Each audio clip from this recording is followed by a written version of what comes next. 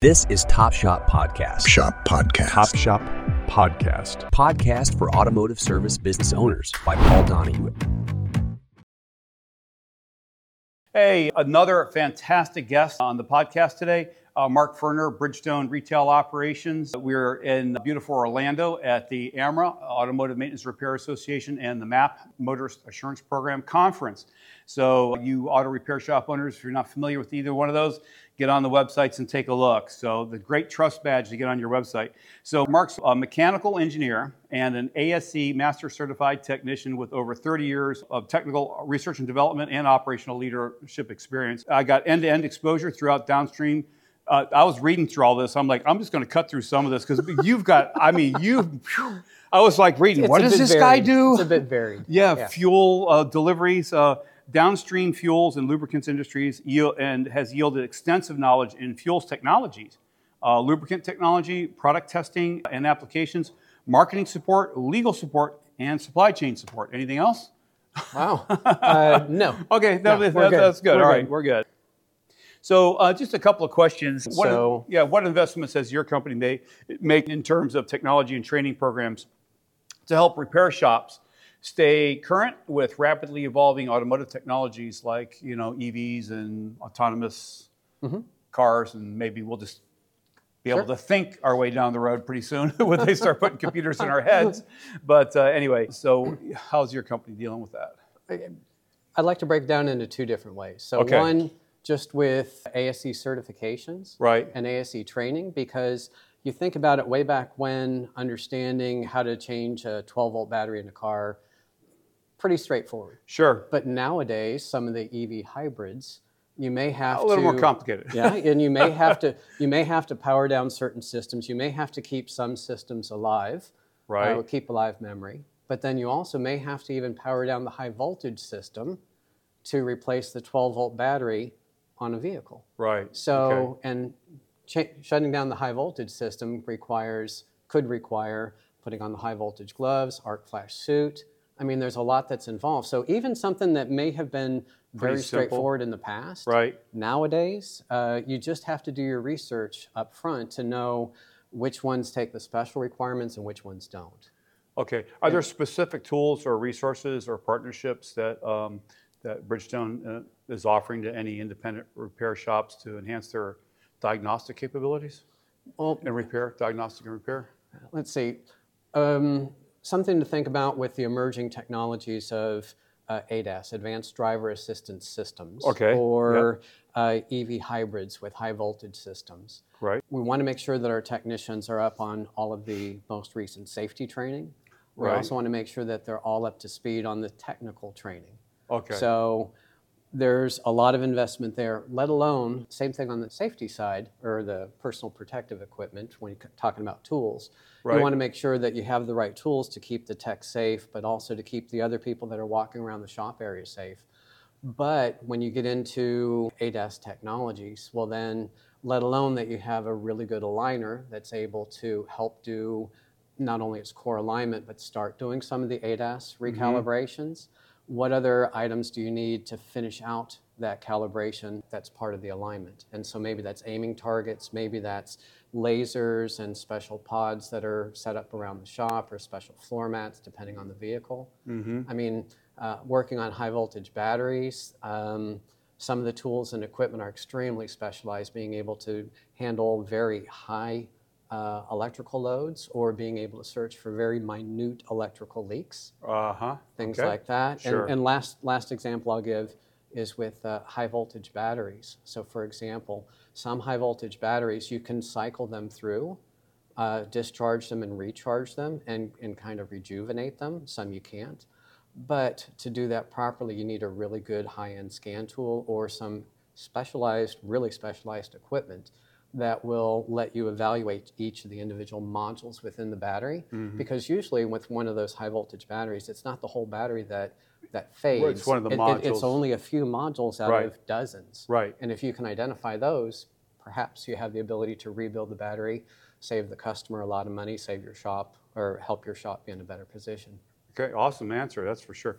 So Mark, how would a repair shop owner set up their shop for the hybrids and what's coming in the future? What can your company recommend? Great question. So something to consider is with the EV vehicles, the electric vehicles, the battery may sit over the entire floorboard, from the four corners of the four tires. Right. So not only do you need to have a lift that can pick it up, but you also probably have to have a lift that can retract the arms very close because it has to pick it up at very specific points at the four corners. Mm-hmm. So it may need to be able to retract a lot, may need to be able to extend a lot.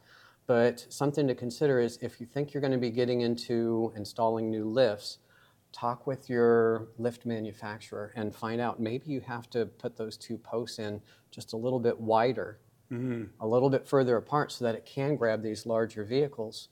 And instead of putting in a lift now that's going to be great for now, but may start to phase it or may not be able to handle the vehicles that are emerging. Yeah, because I wonder what the new Tesla truck base is going to be, right? Case in point. Exactly. And you don't know what the weight of the vehicle would be either. I mean, some EVs, they have this perception being extremely heavy, but EVs can also be compact vehicles. So there's some small cars where you actually have to strap the car to the lift so that it doesn't tip over because it's such a small wheelbase. Yeah. It just, all sorts of things to consider. Things are definitely changing. Okay, let me shift direction here a little bit. We're here at the Automotive Maintenance Repair Association, the MAP conference. There's 3 of these conferences a year.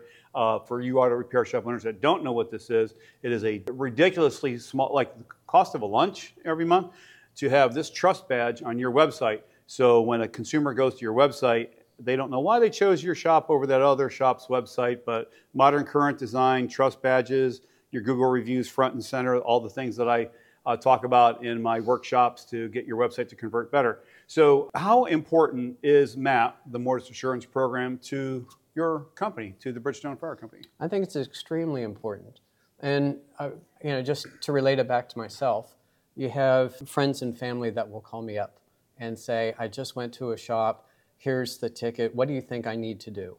Or, as soon as people in my neighborhood find out that I work on cars, the exact same question comes through. Oh. The great thing about the Motorist Assurance Program is it takes a lot of that guesswork out, yep. So that you can have a consistent conversation. So instead of just saying you need or this is bad, right? It's like, okay, what do you mean? Is it towards the end of its useful life?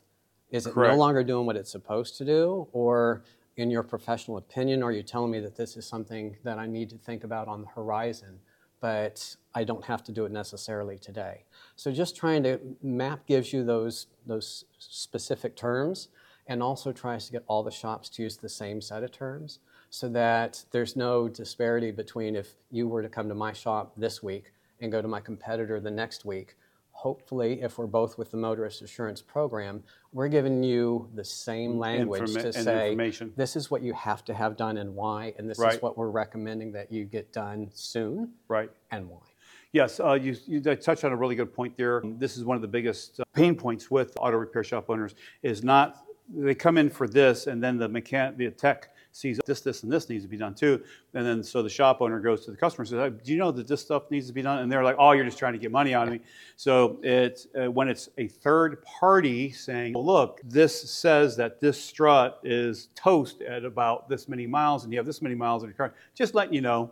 Correct. That type of thing, right? Yeah. Correct. And that's a really good example. So there's one thing when the manufacturer says, hey, you've got your shocks need to be replaced at X miles, right? And you're approaching that. But it's another thing if I tell you, hey, your shock is now sitting, your vehicle is sitting this much lower, right? And it's because of the spring, and that's why I'm recommending that the spring is. I'm telling you, this spring's not doing what it's supposed to be doing anymore, and this is why you need to replace that part. And the same thing with the shock or whatever other part. But it's giving you that little bit more information, so that you as a consumer can make an informed decision and not think automatically that somebody's just trying to upsell me on everything they can think of with my car. Awesome. Yeah. Great example. How does MAP help you build trust with your consumers? Personally, I think it helps build trust because the most overused term is typically needs. Your car needs tires. Your car needs trust. Yes. Right. And people don't know how to interpret that.